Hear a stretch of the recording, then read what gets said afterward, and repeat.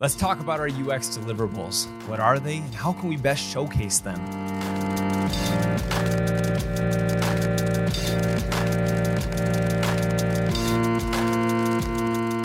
Hey friends, welcome back to Design Today. I'm your host, Dylan Winspear.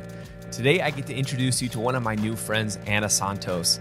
You can find her on LinkedIn and also on Instagram at UX by Anna, and that link will be in the show notes. Anna has had some awesome experiences in her career already, including an early contract role with Google.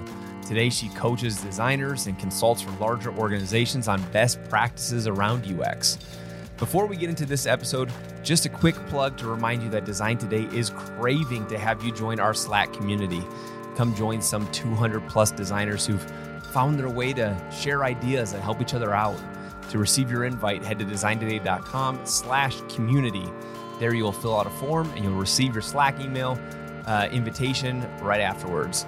I hope to hear from you soon. Come and join us. Now, if you're ready, let's get into this episode with Anna Santos.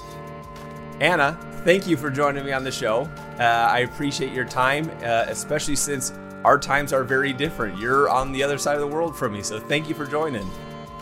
No worries at all. Yeah, it's a pleasure. Thank you. I reached out to you after following you on Instagram for quite some time. You've built a great UX following on Instagram. And for those who are listening and they want to find it, I'll leave the links and everything that they can find in the show notes. But you've built something pretty amazing on Instagram, something that I've been following and admiring for a while now. And I really appreciate your willingness just to jump on here and say, yeah, I'm willing to do a podcast with you. So thank you. Thanks. Thank you for following me as well. Oh, absolutely. And I'm going to encourage those who aren't following you to do so. We were able to chat last week and kind of get to know each other a little bit. But I want to give you an opportunity to introduce yourself, tell a little bit about your background, and help the listeners know why they should care what Anna has to say about UX, because you do have a lot of credentials and your career journey has been pretty impressive. And we're going to dive into that further as we get into the episode. But give us a little bit about your background. How did you get into UX design and what's your come up story? Yeah, thank you. So I started as a visual designer. So 10 years ago, more or less, time flies. Mm-hmm. I actually finished my degree in design, and that was what I really loved doing. So I always considered myself to be a very creative person. So that was what I wanted to do, like designing. So I started more of a graphic designer, visual design. Mm-hmm. I also did web design. And I think that's when I actually got more interested in understanding better the user experience, because I thought there must be something else to this. Like, it's not just looking pretty. So the interface design. So that's pretty much how it all started for me. So when I started to design more interfaces, I was a bit of a generalist in the beginning, as many of us got started as well, like a UI UX generalist. Mm-hmm. And I started to be more and more interested in the user experience side of things, the strategy, the research. I started promoting and advocating in every company I was working for, research, usability testing, all of those things. And then I actually decided I wanted to be a freelancer, which was a big step. However, when I first started freelancing, it was not as easy as I thought. And I found myself going a bit back to the UI design side of things, which I was not, I mean, I love designing, but it was not really what I wanted to do. And then I got this amazing opportunity when I came back to Portugal. So I forgot to mention that I was living in the UK for many years, 5-6 years, something like that. Oh, I didn't know that. And you didn't? No. Yeah, cool. I was in the UK. Yeah. As well, like, my accent is a mix of everything. Nobody can place where my accent is from. That makes sense. Okay. So you came back to Portugal and you continued UX, and keep going. Exactly, yes. So I came back to Portugal. I was a freelancer back then, so that was my decision. I wanted to be a freelancer. I wanted to work independently, like being my own boss. Uh-huh. So I wanted to do all of that. However, for some reason, I was not really happy yet. And this gave me this opportunity, which I thought was really interesting, to work for Google. As so the role, I think the type of role was what interested me the most about this opportunity, because it was not just a designer role. It was more of a consulting role, really. It was for the Mobile UX initiative based in Portugal, even though I had a chance to work with like many people from everywhere in the world, really, when I was at Google. So that was great. But I was, it really interested me because I had a chance to actually understand better the companies in Portugal and how they were also different, even huge companies, in terms of UX maturity and how they were so different, and also learning a bit how to advocate user experience. Like, who should you talk to? Should you go straight to C-levels? Should you actually speak to the actual designers? So I think that gave me a lot of experience being a consultant. And then it also made me understand that's what I love doing. Like, I was doing lots of workshops and events, teaching. So I was, yes, this is what I love doing. And this is what I want to do next. I want to just work on my own and be an independent consultant. I don't want to go back to the same style of freelancing as I did before. Yeah, that makes sense. So when you took on, if I remember correctly, when you took on this role with Google, it was a contract position. Is that right?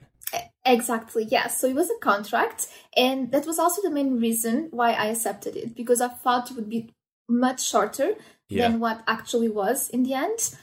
So I started with just 6-month contract, and I loved doing that work. Like, it was really, really, really amazing experience. And I actually got the chance to do it again. So I said, yes, let's keep going, because I was enjoying so much the role, even though I knew in the end I wanted to do my own thing. So I continued going. And actually, by the end of the year, they wanted me to continue as well there. And I also had a chance to apply for full-time role at Google. So this was a decision that was mine, which is great, because the first time I actually got that contract role at Google, I felt, that imposter syndrome, like I'm not good enough, or I need to prove myself. And I worked a lot to prove myself that, yes, I can do this and I'm good at this. So for me, it was great that I have achieved that. So I had the chance to stay there if I wanted. Yeah. However, I made a decision that I want to do my own thing. It was great, but I wanted to do my own thing. That's awesome. How does a Google contract come along? Because that's not something that everyone gets the opportunity to do. So how was it that Google reached out to you and extended this contract? Yes, amazing question. So this is all about, for me, being discoverable and being visible. That's a question I get a lot, because to be completely honest, I don't think my case is a typical case, because in that moment in time, I was very visible on LinkedIn in this case. So because I was visible and I had contacts, even though I didn't know the person who actually contacted me, but because I put myself out there, that's why I say it's so important to put yourself out there. So I was visible, so I had the opportunity to, I don't think it was like a role it was advertised to everyone, because at Google, there's so many people applying. It's very, very difficult as well, like for them to go through everyone. But I did have that opportunity, which was amazing. And when I tell the story, people think it's fascinating, because even my colleagues, it was a bit different, the process. So most of them were through recruiters. Yeah. So to answer your question, I think that's the easiest way, like to go through an actual recruiter, someone who is recruiting for contract roles at Google. Yep. But in my case, it was just, I was out there, I was visible, I had the opportunity. I still, had to go through all the steps, all the too many interviews and all of that. Yep. But there was an opportunity. And, when you get an opportunity, you just do your best. Yeah. No, that's really cool. And I like how you talked about how your journey was different than others. I actually wasn't aware that Google had so many contract opportunities. I didn't realize that was something that they did very often. I want to ask, though, because you talked about being visible on LinkedIn, what types of things were you doing to be visible?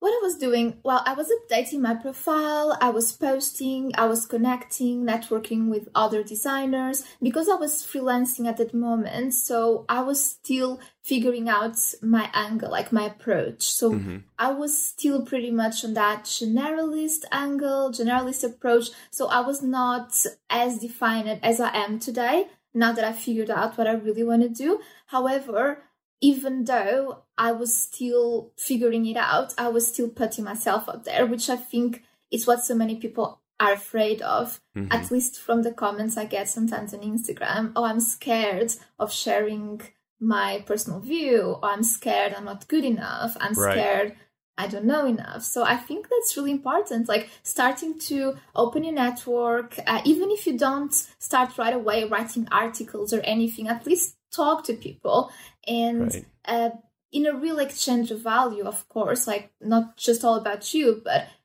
give them something as well and create a relationship, basically. And had you started your Instagram account already at that point in time? I think I did, because my Instagram account is, I think I started when it was a long time ago. Okay. However, it was not, again, it was all over the place. I was experimenting. I was posting some pictures here and there. So I was not very clear of what I really wanted to do yet. So it wasn't what it is today, is what you're saying. Yeah, very exactly. Different. Yeah, it makes sense, because right now it's very directed, very geared towards a single purpose of helping UX designers. And I was wondering just how big that account was when Google contacted you, but it sounds like it was via LinkedIn that you were doing most of your visibility and your outreach. Exactly. Yes. Instagram, I was not into Instagram at all back then. Very cool. So how come you didn't have a desire to jump into the corporate world? Why was it that you wanted to be a freelancer early on?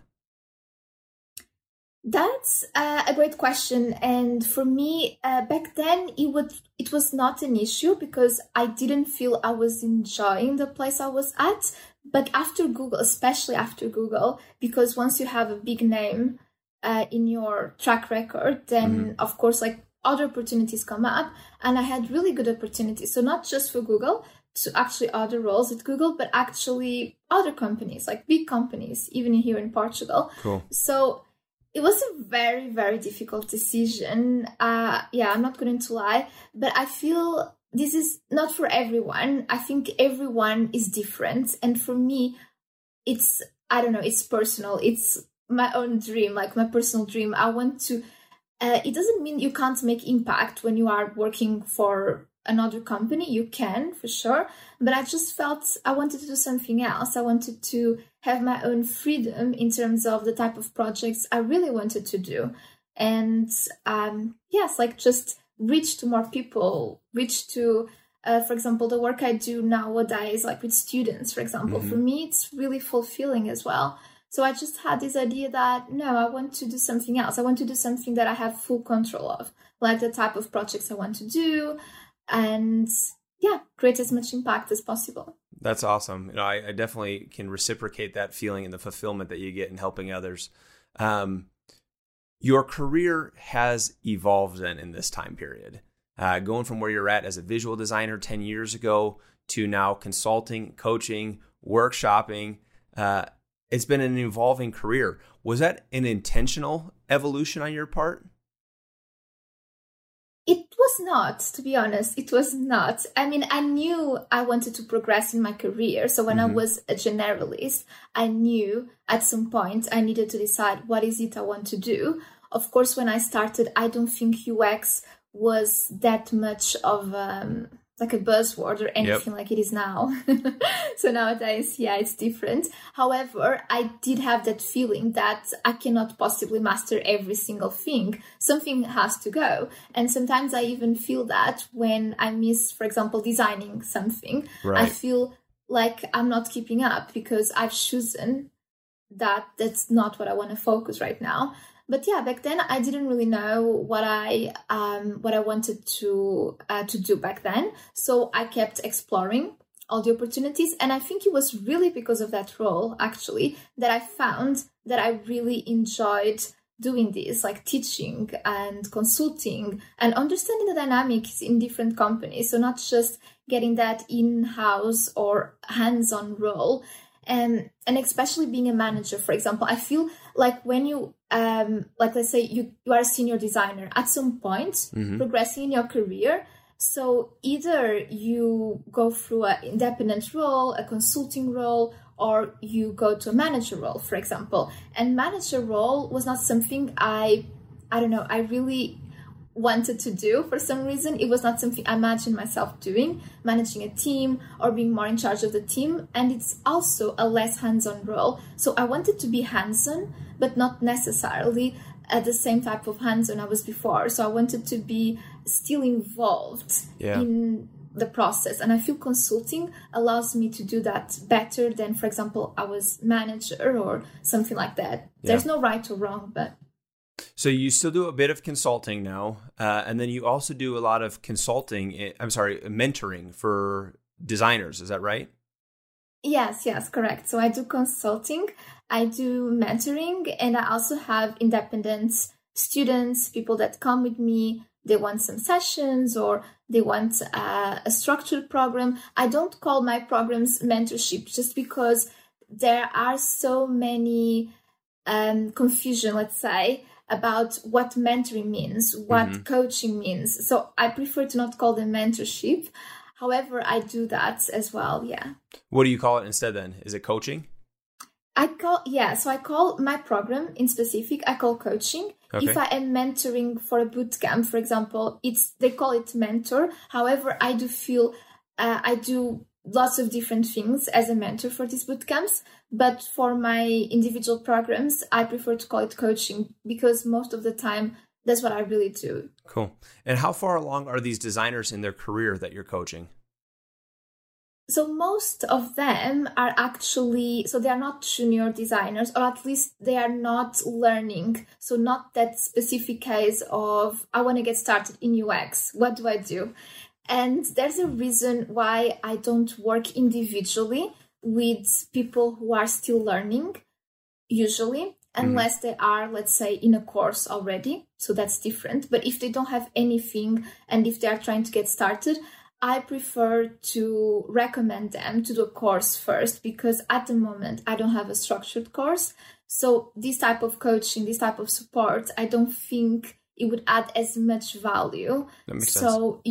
Yeah, so usually I do not do this with, let's say, beginners or someone who doesn't know the basics yet. Right. So you work with UX designers that are a little bit more advanced in their career. They've got their feet underneath them. And then you help take them through what type of coaching, what type of things are you helping them create? What type of deliverables are you working with them on?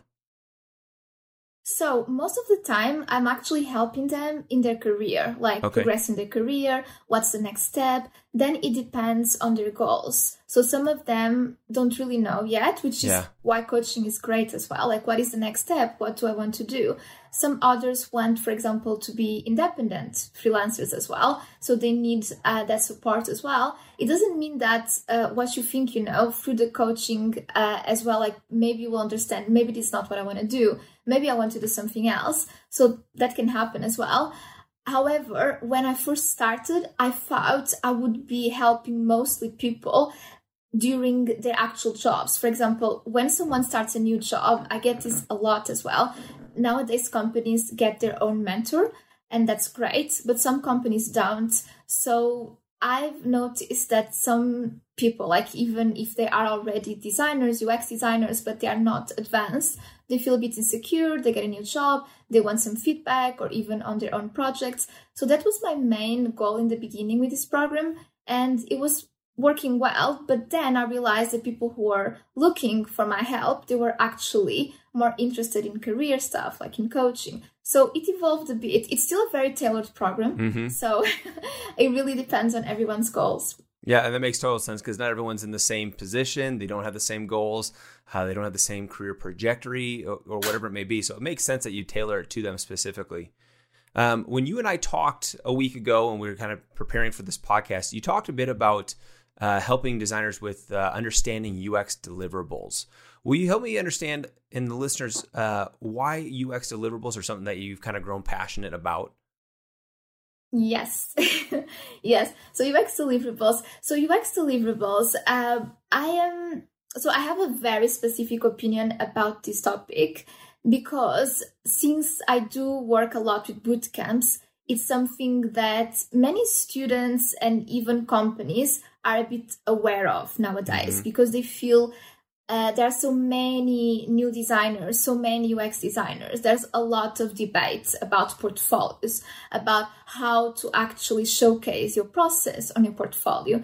And because they go through, let's say, a step-by-step framework, which is getting started, learning the basics, which is completely normal, it's very normal for a student or someone that is new to focus too much on the actually deliverable rather than, let's say, what does the deliverable bring to the project? How does that deliverable move the project forward? So what happens is, in the end, every portfolio kind of looks the same because they always have that step-by-step and the same deliverables. So for example, let's say someone is doing a persona, then before the persona, they have this empathy map. And maybe it's just a screenshot, maybe it's just an image, but it's pretty much all of that step by step. There's no thought process, or they are not explaining properly why that deliverable is there. And many times I get this question, like, how should I do it? Is this correct? Is this right? So they don't have that perception that there's not really right or wrong. It's about how does the deliverable actually help move the project forward. Right. So that's something that, I thought was interesting. Well, and we talked about the evolution of a UX designer, but now we're talking about like the evolution of a UX project, right? Over the last couple months, I've been helping UX designers in their interviewing skills, doing these interview workshops, mock interviews, basically. And one of the things that I see pretty commonly as a theme is that as UX designers are moving from one part in the project to the next part, they hit these checkpoints that you're identifying. Like they know that, well, I should probably have a persona, and I should probably have a user journey map, and I should probably have some wireframes. And they hit these check boxes as they're going down through their project. But what's missing in the presentation is, how did that persona impact your user journey map? And how did that user journey map impact your wireframes? Like, how did it evolve?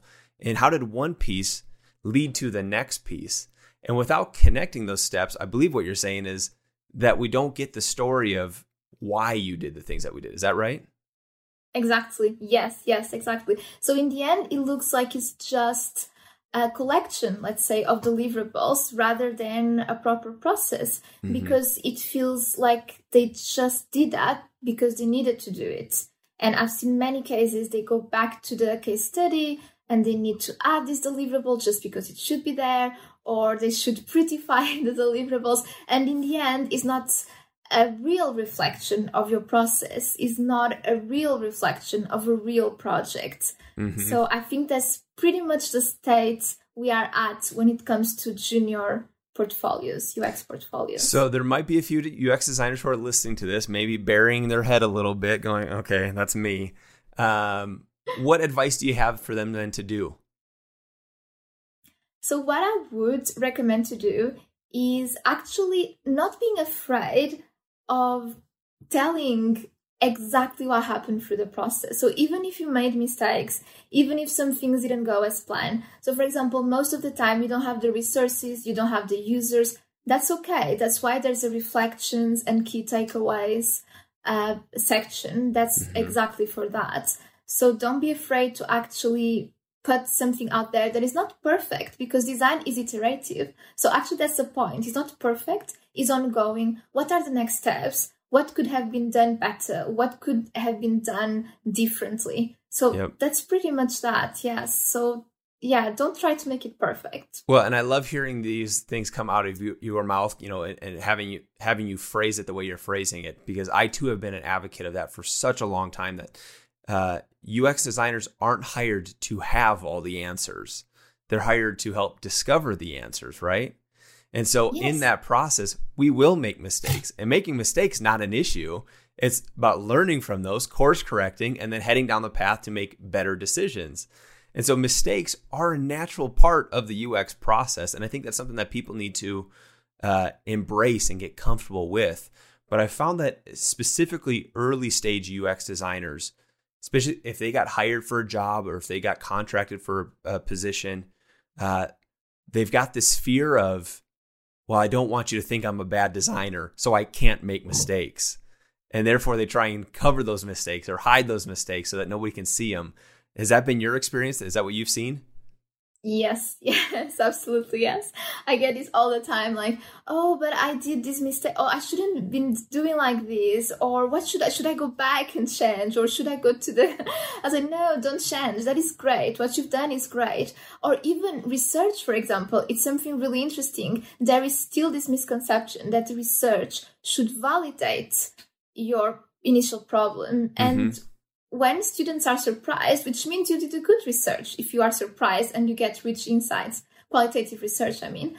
And when the students actually are surprised, they're like, oh, I must have done something wrong, or I was wrong, I need to go back, I need to change. It's so funny.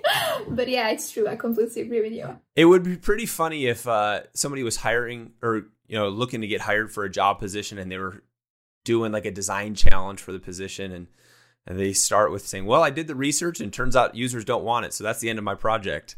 That would be a funny situation to get yourself into. Exactly.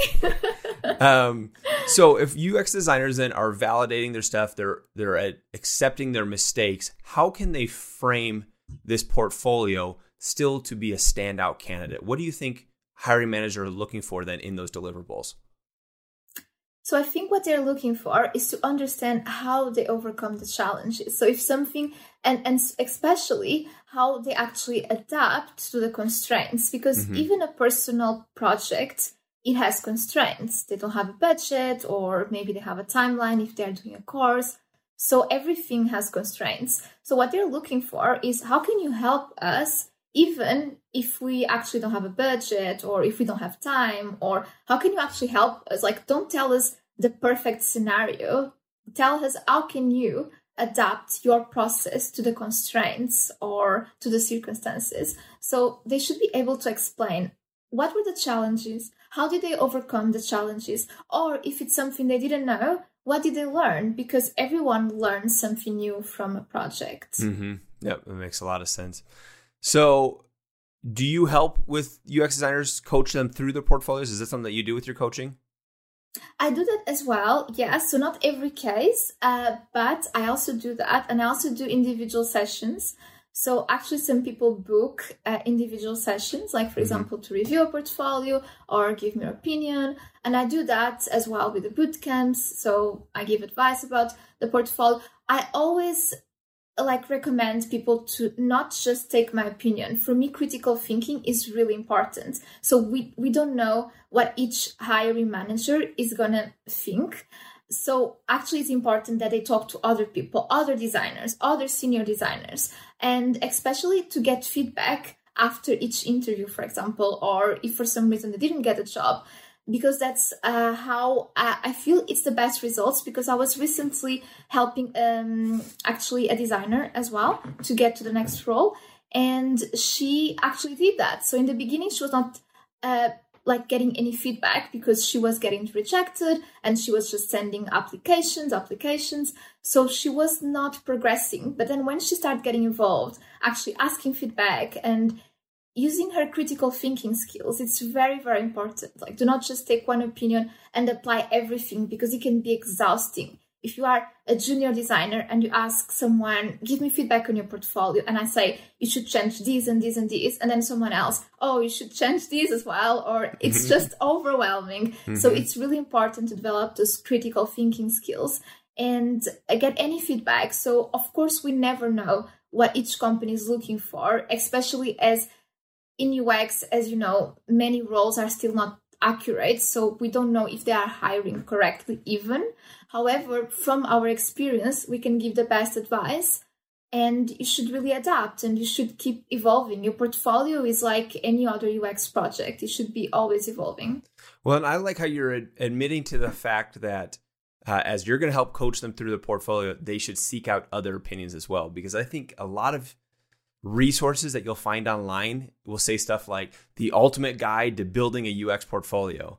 And it's going to be written by a person who has an opinion, but ultimately opinions are going to vary. And hiring manager to hiring manager is going to vary. And so seeking out other opinions in building this is important, but it can also be overwhelming. You might hear from Anna to do something with your portfolio, and then you might hear something from Dylan to do something else, which contradicts what Anna said. And so developing that skill of critical thinking is going to help you figure out how do you want to position your portfolio. I think that's great feedback.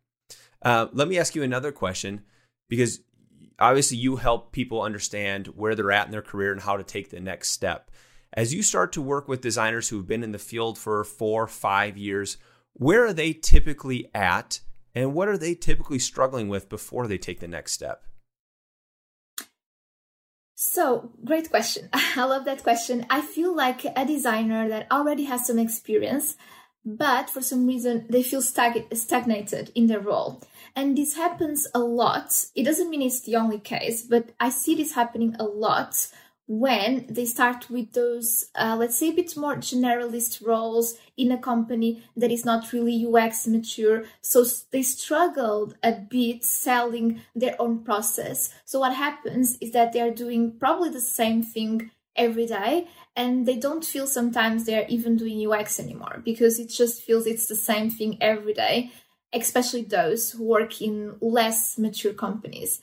For those who actually are involved in research and are involved in a company that is more UX mature, I feel they are generally, I wouldn't say happier, but I would say they are more fulfilled.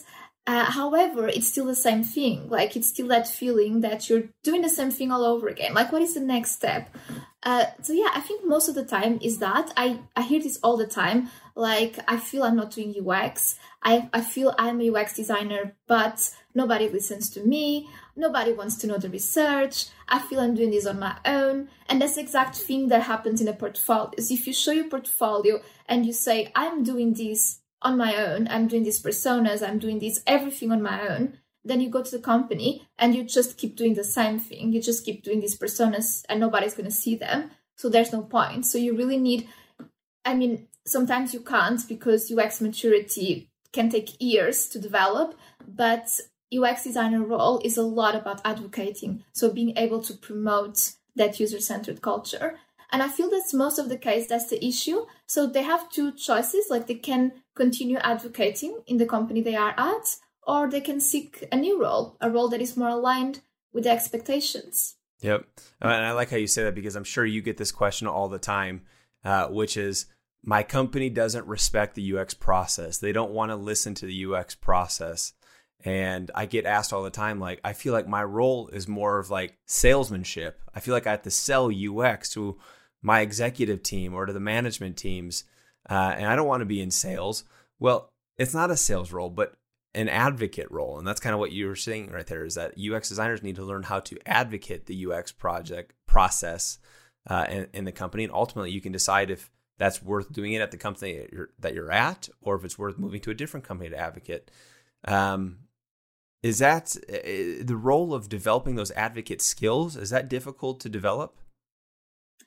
It is. I do think it is, because even myself, I struggle a lot with that. And I don't think it's something that, I mean, there's not a magic formula or anything like that. It's something that you really need to be able to involve the team, basically, everyone. I always say this, like, this is my favorite quote, is get your team on board. Because, I mean, yes, it's going to be difficult, especially if it's someone that is not UX related and maybe they are above you and they don't even care what you do. However, if you start involving some people, even in your team, you're getting other advocates as well with you. And then at some point, everyone is advocating, but you really need to put the users in front of them. You can't just treat, again, the deliverable. I am really passionate about the deliverable topic. You can't just take a deliverable and just, okay, that's checked, that's done. We did a persona, done, just to show that you're, showing work. No, you really need to make use of that deliverable, show them to your team, involve them, make them changes. Like, it's not just about you or your opinion, especially if you are doing qualitative research. You need other people. Otherwise, it's going to be just your interpretation of the facts, which is going to be biased. So basically, it's something that it does require a lot of work. And sometimes, I'm not saying that every time you're going to be successful, again, depending on each company, but it's really important to learn how to involve everyone and advocate. Start with a team, start with one person until you evolve from there. Yeah, I really appreciate that. I think that's great advice. I'm running short on time here, so I want to ask one last question before we wrap up. And this is for those designers who have been in the field 5, 6, 7 years, whatever it may be, and they feel like they're just growing stagnant. They feel like they're just kind of plateauing. They're not learning. They're not growing. What advice do you have for them? I think it's really important to try to understand what is your next step, like what you want to do next. So if you are unhappy in your current role, what is it that makes you unhappy? Is it the type of work you do? Is it the type of, let's say, the company, the workflow? Because as we discussed, maybe some companies are not there yet and they may take years to reach that level of UX maturity. Mm-hmm. Is it because you're a sole UX designer and you want to be involved in a team? Or is it because you feel you needed to go in the next step in your career? Maybe, you just want to get to the next level. Yep. So even if you decide that the next level, you can be a manager, but not everyone like me wants to be a manager. So maybe you want to do something else. So what is it you want to do? So really stop and think about that. Self-assess, reflect, and figure out your next step forward, your game plan. And it's interesting because as you were saying that, one of the things that I was just thinking is that it's easy for an early designer to figure that out because early on, that path is pretty well defined. The path is, I need to go to school and I need to get my first internship. I need to get my first full-time role. Like that path is really filled out. But then once they achieve that, then it's like, well, now what do we do? We're here, now what? And it takes some reflection to get past that all over again. So I like what you have to share. Anna, before we wrap, I want to give our listeners an opportunity to figure out how to get in touch with you. Where can they learn more about Anna and what you're doing? What do you want to plug? Right, awesome. So you can find me at anna-santos.com. You can also find on my Instagram at ux.by.anna. And yeah, pretty much all my links are available through Instagram. So yeah, just check it out. I'll make sure I have all those links in the show notes so that people can find that. Other than that, Anna, I appreciate your time. Thank you so much. Thank you. Thank you so much for having me. It was really great. This was great. And we might have to consider having you back on again a little bit later as we get follow-up questions to this episode. So maybe we'll look forward to that. Thank you so much. This has been another episode of Design Today. Thanks for listening.